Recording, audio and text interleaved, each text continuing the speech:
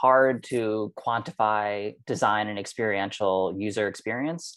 So I always say like it's qualitative, and that's something that you really need to experience. And so you have to trust the designers who know what they're going through. Like I've lived at these properties, I've like interacted with people who want this housing. I'm part of the generation that they're always trying to attract. So when you invest more upfront, you get a lot more in the end, and you get a lot of the headaches get solved at the beginning.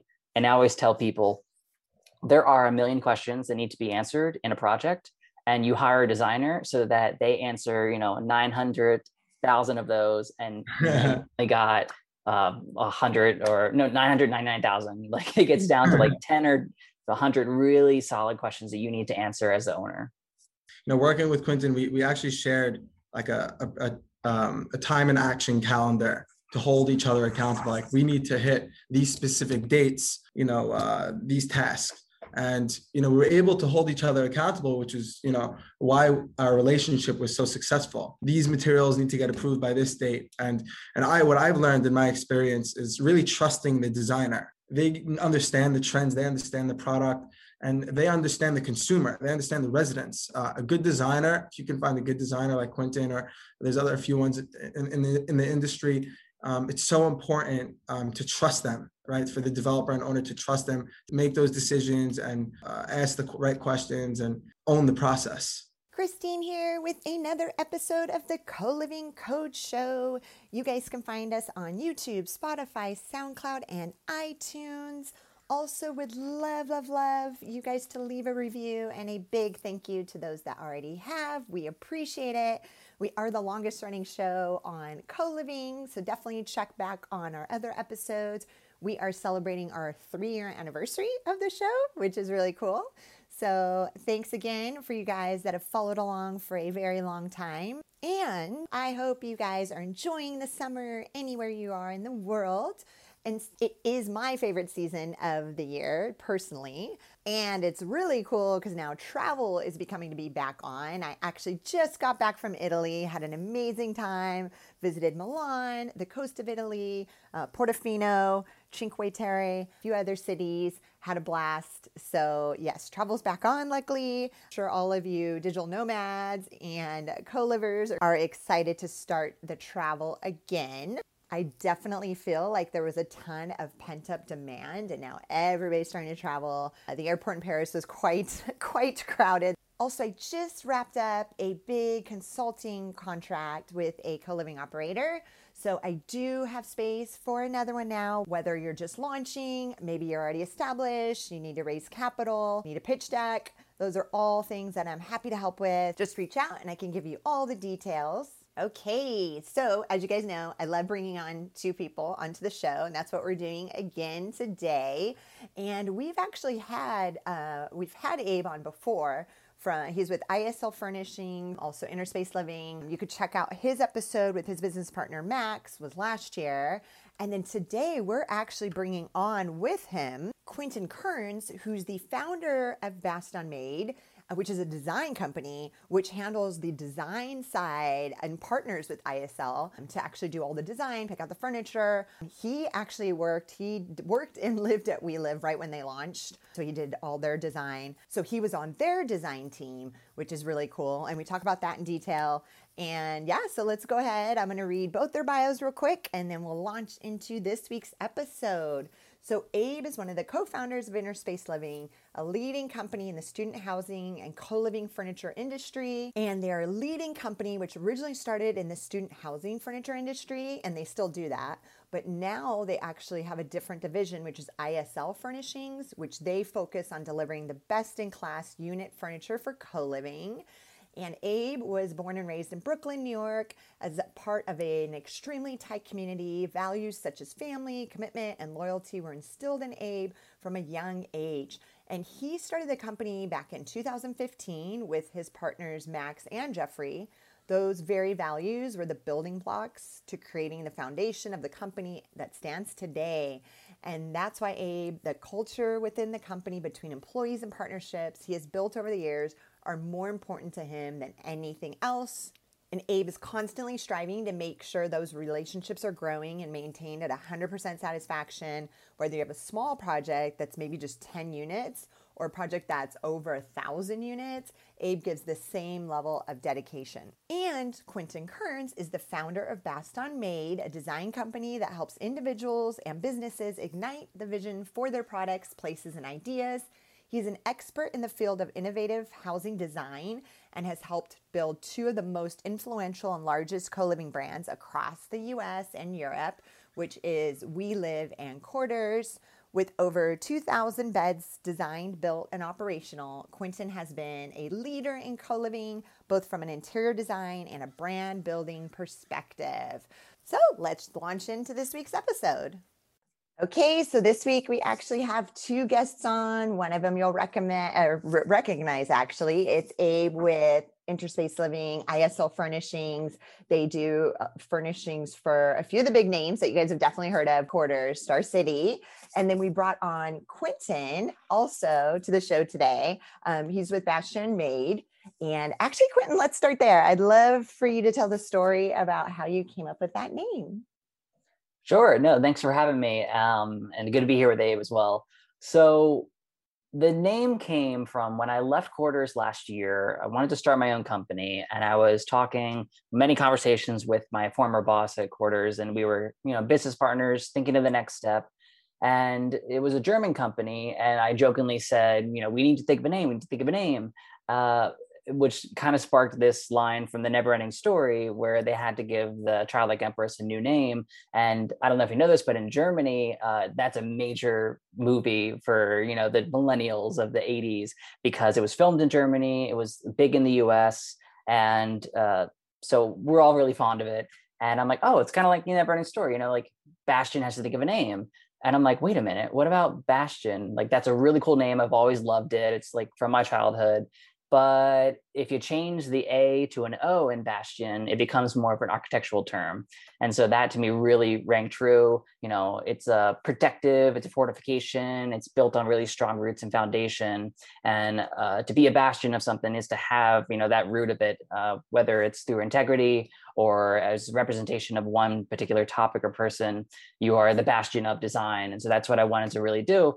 So after Bastion, my former boss was like, well, we need to add one more word to that to really, just to give a nice, well-rounded three-parter to it, but also how do we make it something just not a single name?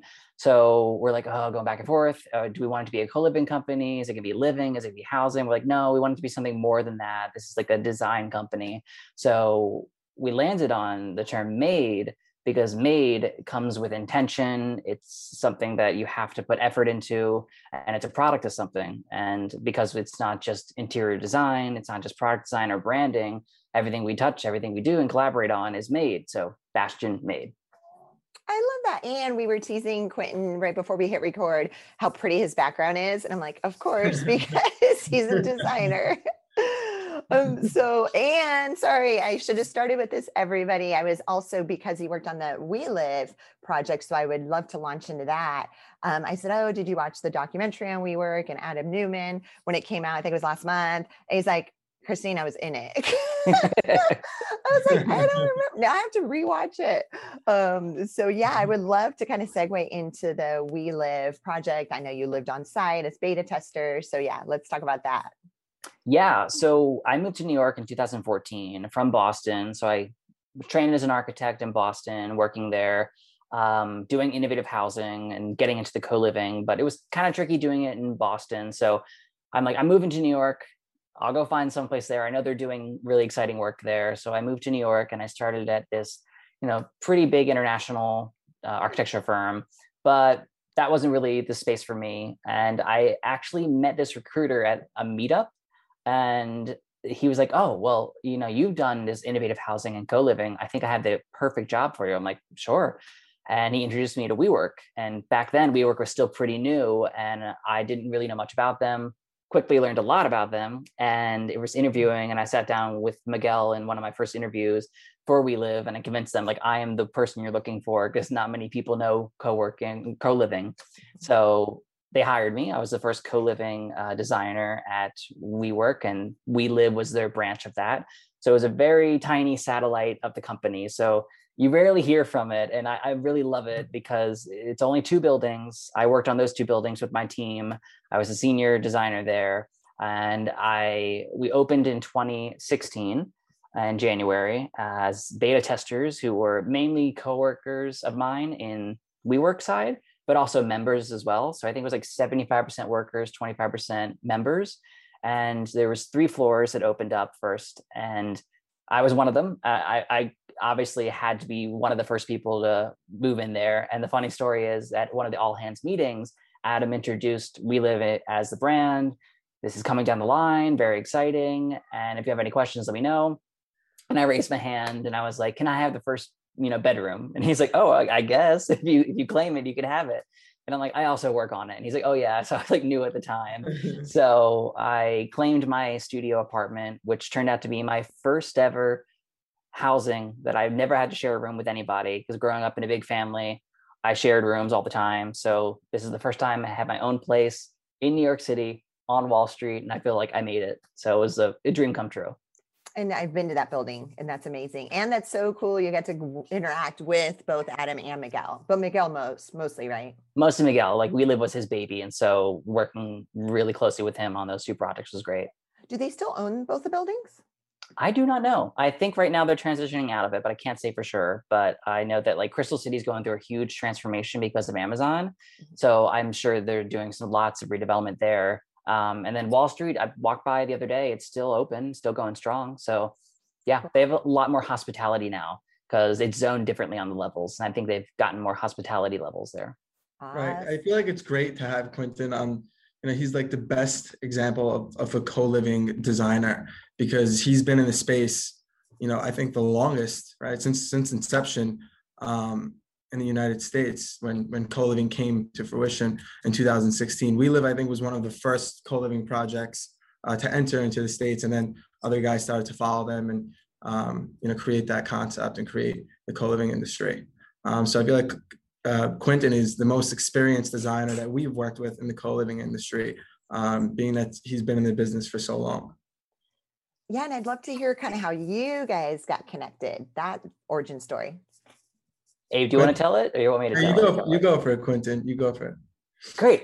Actually, so it picks up after We Live. I left We Live in 2017, and I wanted to have a little time to reflect on what I wanted to do next. Was I ready to start my own thing? I don't know. It was I haven't like led a team yet. So Quarters actually headhunted me in 2017, and they're based in Berlin. I was living in New York, and they're like, move to Berlin. I'm like, nope, I'm not leaving New York City. I live here. I love it.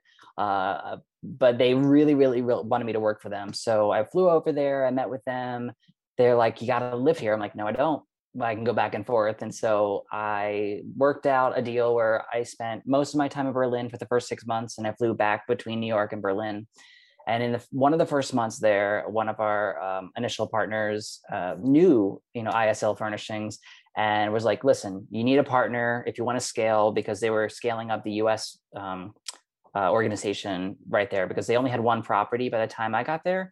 And it had no design aspect. It was just open, your proof of concept there in the States. And they knew that like they really wanted to grow that market. And that was the focus of their company.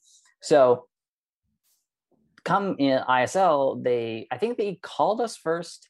They wanted to talk to us, like one of the project managers I worked with and we were, starting the design team, and we were looking at partnerships with furnishings and developers and everything. And they really piqued our interest of what they were doing. They were very, aggressive with like, we really want to work with you in a really positive way. And as a New Yorker, I'm like, okay, I can deal with this. And I like want to bring this on.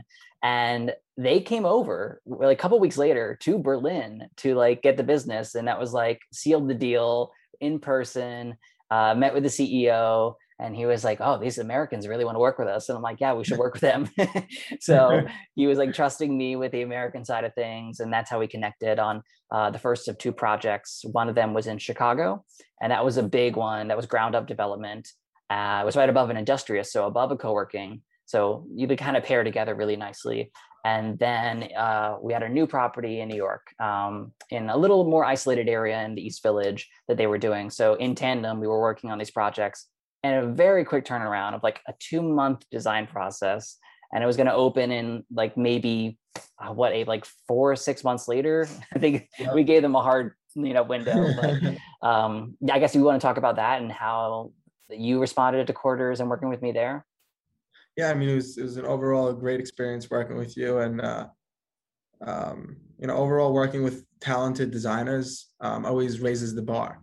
Working with developers, they're more concerned with the bottom line, achieving their budgets, and making sure there's a low replacement, rate, longevity of the furniture. Working with designers like Quinton that are experienced, they create more of a lifestyle experience. It's similar to like the hospitality industry, where like you walk into the Edition Hotel, there's this very specific smell every time you walk into that hotel. You smell this Le Labo perfume they put into the vents. And it's like working with Quinton, he creates that brand standard of like a Quarters, right? Every time you walk into a Quarters Williamsburg or a DC or a Philly, this is a Quarters brand. So I feel like with working with Quinton, and the experienced designers, they create a brand standard for that unit furniture that's so important. What developers really are more concerned with achieving an overall budget. Awesome. And then I was also going to ask the quantifying the values. So I get questions like when I consult with some of the operators, the big ones, they're always kind of, when they're about to kind of overtake a building or build ground up, they're trying to save money. I'm sure Quinton knows this. And they're like, oh, okay, like, should we skimp on the design? Then, how much should we invest in that original design concept, furniture, et cetera, on their first project? Like, Quinton, how would you answer that first? And then I'll have Abe next. Yeah, it's a tricky question because it's hard to quantify design and experiential user experience. So I always say like it's qualitative, and that's something that you really need to experience. And so you have to trust the designers who know what they're going through. Like, I've lived at these properties. I've like interacted with people who want this housing. I'm part of the generation that they're always trying to attract. Like, we want the millennials. Like, I was the millennial designer. And so like I luckily had a seat at the table to tell them like what the value is, like how they're trying to attract their tenants. And through design, you can achieve a lot by being cautious of the materials, the time, which is the biggest factor, because when you have a designer, you can cut down on the back and forth between, vendors, suppliers, the GCs, the contractors, because as well as my colleagues, we've gone through that. We know that experience and what that value brings to the table. So those elements really stack up in the end. So you can get a product that gets you to the finish line, hopefully in a quicker time frame. It could be a little bit more depending on how much you want to invest in it, but we're there to help guide the process to get to a very successful outcome. And it really hits the bottom line for the dollar as well. So when you invest more upfront, you get a lot more in the end, and you get a lot of the headaches get solved at the beginning. And I always tell people, there are a million questions that need to be answered in a project, and you hire a designer so that they answer, 900,000 of those, and they got 999,000. Like, it gets down to like 10 or 100 really solid questions that you need to answer as the owner. For sure. Yeah. I mean, Quinton nailed it. Working with Quinton, we actually shared like a time and action calendar to hold each other accountable. Like, we need to hit these specific dates, these tasks. And, we're able to hold each other accountable, which is, why our relationship was so successful. These materials need to get approved by this date. And what I've learned in my experience is really trusting the designer. There was a project that we did in San Francisco recently, and she designed a headboard with yellow vinyl footboard and a navy blue headboard. I'm like, this designer is crazy. She really doesn't know what she's doing. Like, I don't know how well this is going to come out. And we delivered the project a few months ago, and I was in awe. I was like, this project is beautiful. The furniture came out beautiful. And that goes to show the value of a designer. They understand the trends, they understand the product, and they understand the consumer. They understand the residents. A good designer, if you can find a good designer like Quinton, or there's a few ones in the industry, it's so important to trust them right? For the developer and owner to trust them to make those decisions and, ask the right questions and, just overall own the process. Cool. And then I know Abe, with ISL Furnishings, you guys can furnish like 4 units, like as small as 4 units. Quinton, what's like the smallest project you've worked on personally? So, I mean, aside from single family homes, I've done like a bathroom as the smallest, but when you get to the developments, generally starting at like 45 beds was our typical small, because again, the developers, you go big, and usually the sweet spot is between 150 to 200 beds was the goal that they were trying to achieve. So starting at 45, going up all the way to like 500 beds or 600 beds, and we live. Yeah, for sure. And also to add to Quinton's point, and when we work with a developer and they send us like a package, we create a model unit. We create prototypes for their review. Even sometimes when like they don't want paper, like we'll create it free of charge. We'll send over the samples, we'll review it, because we're that confident that we're going to get the business. We pride ourselves on quality control and delivering a great product. So when we find out that a company like Star City is building a 300 bedroom project, we'll go ahead and make prototypes for them for their review.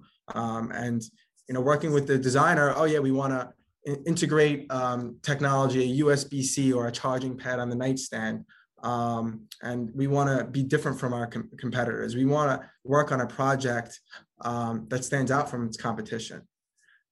So it's, we don't just furnish small 4 units, 5 units. We even, deliver prototypes and model units free of charge when we hear about a big opportunity and a partner that we want to work with. And then Quinton, what's one thing you wish designers, actually I'll ask both of you guys this too, would pay more attention to? So I wish designers would really pay attention to the larger picture. Sometimes you get lost in the details, and we love the details, and that's what really sells it and brings it all together. But to understand the life cycle from beginning to end and how the actual process works benefits your client more, because you understand your decisions at the very beginning and how they affect you at the end. And I've told everybody this, like, you can design the most beautiful building and the most beautiful spaces for these people to occupy. But if you can't operate it, that will make the business fail. Like, you'll spend more money on your operational expenses than your capital expenses. And a smart designer needs to understand the whole scope. And then Abe, anything to add to that? Design, I would say the budget. Okay.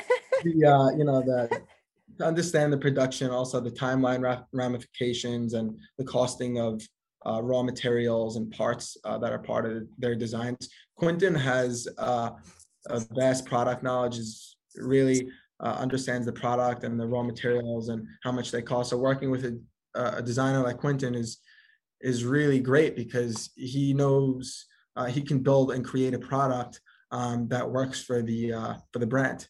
And we talk and we value engineer product. If it's too expensive or it's too much material, we'll try to just work around and find ways to make that product work. And it'd be great to get an example of like your first, let's take your first project for example, what was the process like from start to finish? So I'd be interesting, Abe, to hear your perspective of like how it got started and what our expectations were, and then how we worked together to meet those. Yeah, I mean, so Quinton and I and Max, my partner, and our production team met with Quinton, and it was really like a 1.0, right? Like standards 1.0, quarters collection. And we worked on, I think the first project, which project was it, Quinton? Chicago. Right?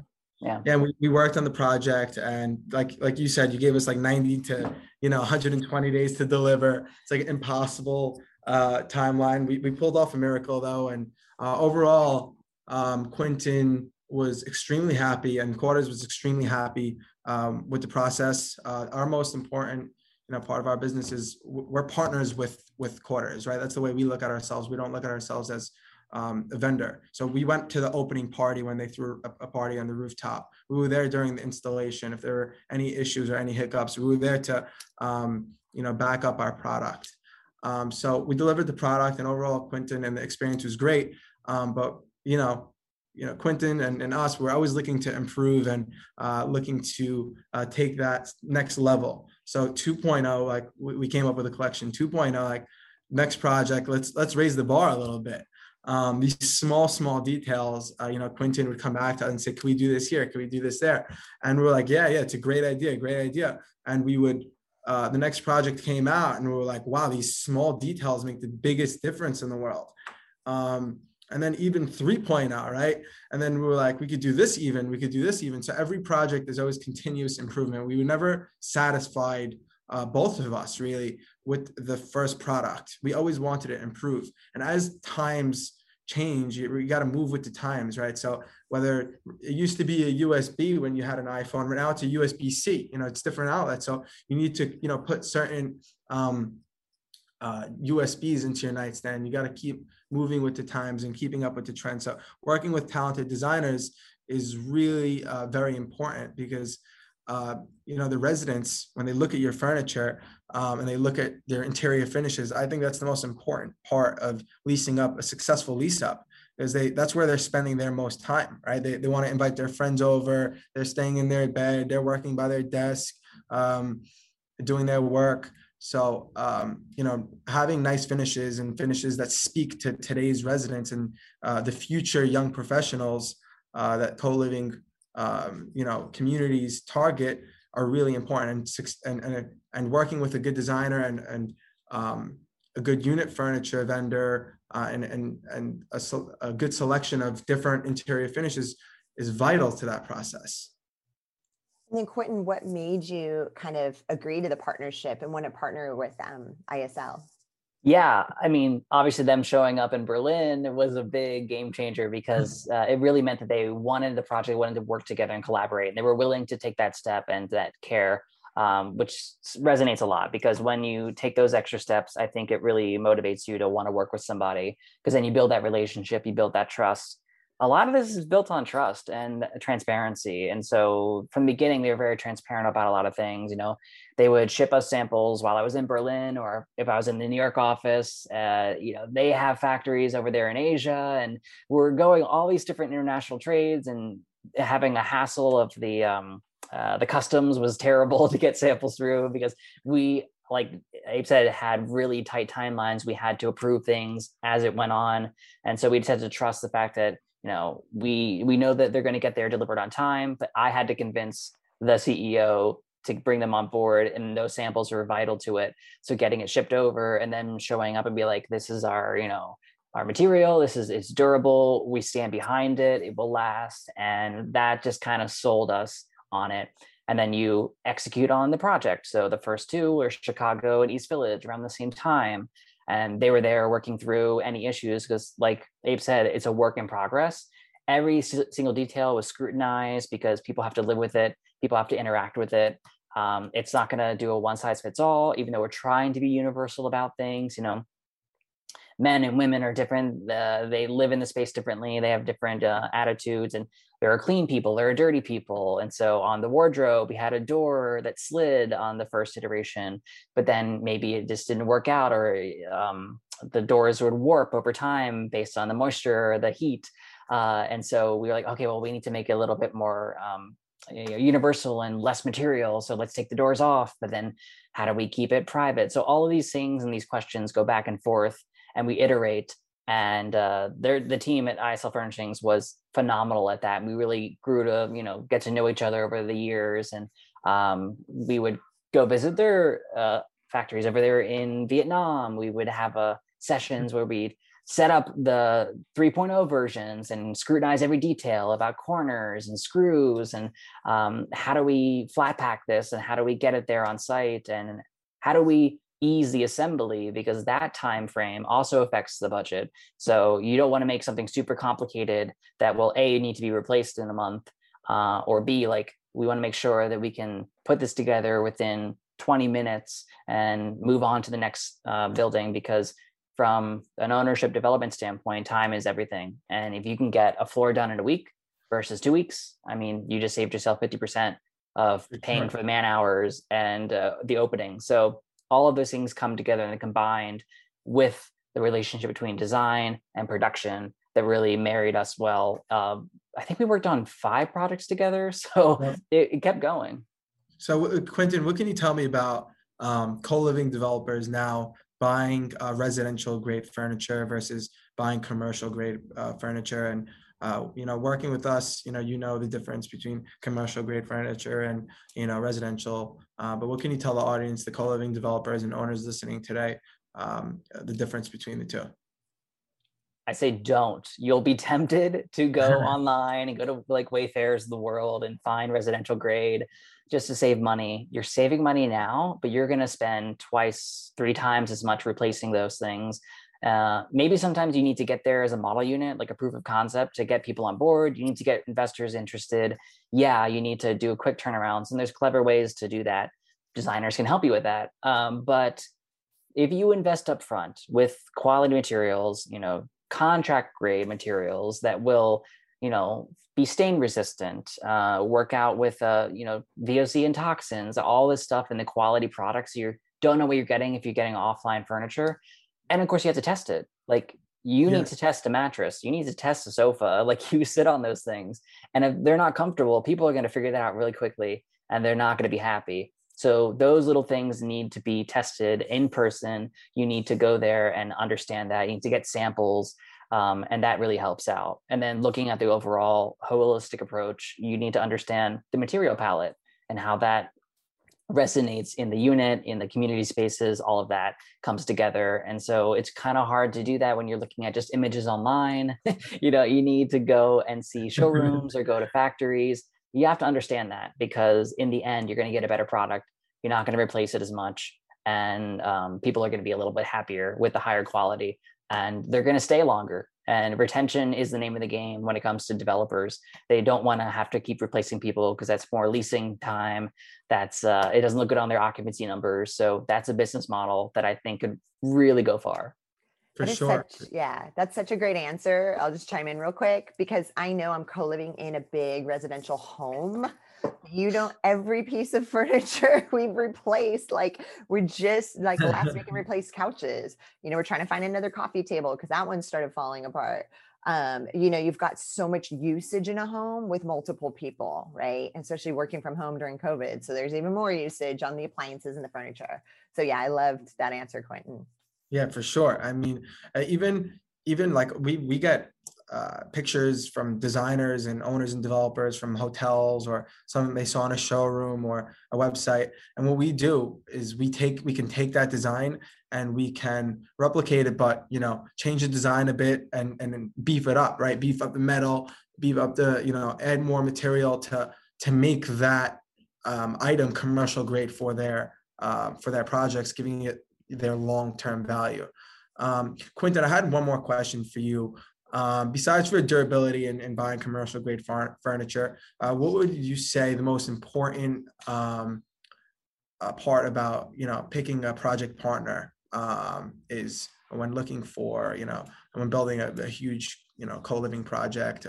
Is you did things on a large scale, right? So you guys did stuff 200 bedrooms, 300 bedrooms. What advice would you give small developers that are building 30 bedrooms, and what advice would you give large developers that are building 300 bedrooms? Yeah, so I've tapped on this before, but it's a matter of trust. It's trust in your team that you have internally, and trust in their ability to communicate all the needs and desires to the partnerships, and trust in that partnership will deliver on everything that they're saying. So, working with ISL Furnishings over the years, they delivered on all that and it built that trust. And so it's one less thing you have to worry about in this, supply chain and growing the business, because you don't want to keep looking for new partners every single development. That's a lot of time that you're consuming, and it doesn't really bode well for investors when you're changing the game left and right. And it doesn't help to build that brand, because when we were working together, we built a brand that was specific to the company, and it actually added value and it made it unique. But it wouldn't have gotten that far unless we trusted each other, trusted your ability to meet those delivery dates, or tell us okay, hey, heads up, there's going to be a delay because there was some storm in the Pacific and the boat got derailed a little bit. but understanding that your skill sets are valuable and we trust it, and that we understand ourselves and that our companies can trust us and our clients can trust us, really gets you to the finish line. Otherwise, you're just second guessing everything and you're not going to get far. Awesome. Yeah. So that, I don't know if you guys had any more to add. I mean, those are definitely, this has been an amazing conversation. Quinton, I don't think we've ever had a designer on the show. I'm trying to remember. We've had like over 160 episodes. Yeah, I don't think so. Definitely not on such a large scale, like these projects you guys are working on. So yeah, it's been cool to have, you know, the company that's actually furnishing these big, you know, communities, and then the actual designers. So this has been really cool. Was there anything else, Abe, or that you wanted to talk about? Yeah, I mean, I would love to share just like my most memorable experience working with Quinton was, you know, us going to Vietnam, Ho Chi Minh City, Vietnam, and working with Quinton. And we went over the product in Vietnam. It was Quinton's first time in Asia, and we gave him that full experience. Working with partners is not just business. We like to get to know each other, and it was a great opportunity for Quinton to see the product overseas and how it was built before it got to him. We went for lunch. We showed him the culture. We love to work with partners and get to know them. We love to go for dinners with them. We love to take them to concerts, back in the day concerts or sporting events. And I can't tell you how many times Quinton and I and all the rest of our partners that we work with, we do annual camping trips, and we go to Knick games, and if I go to Chicago, we'll go to a new cool hotspot. So that experience, it makes our experience working with Quinton so much better. So I just wanted to add that, and yeah.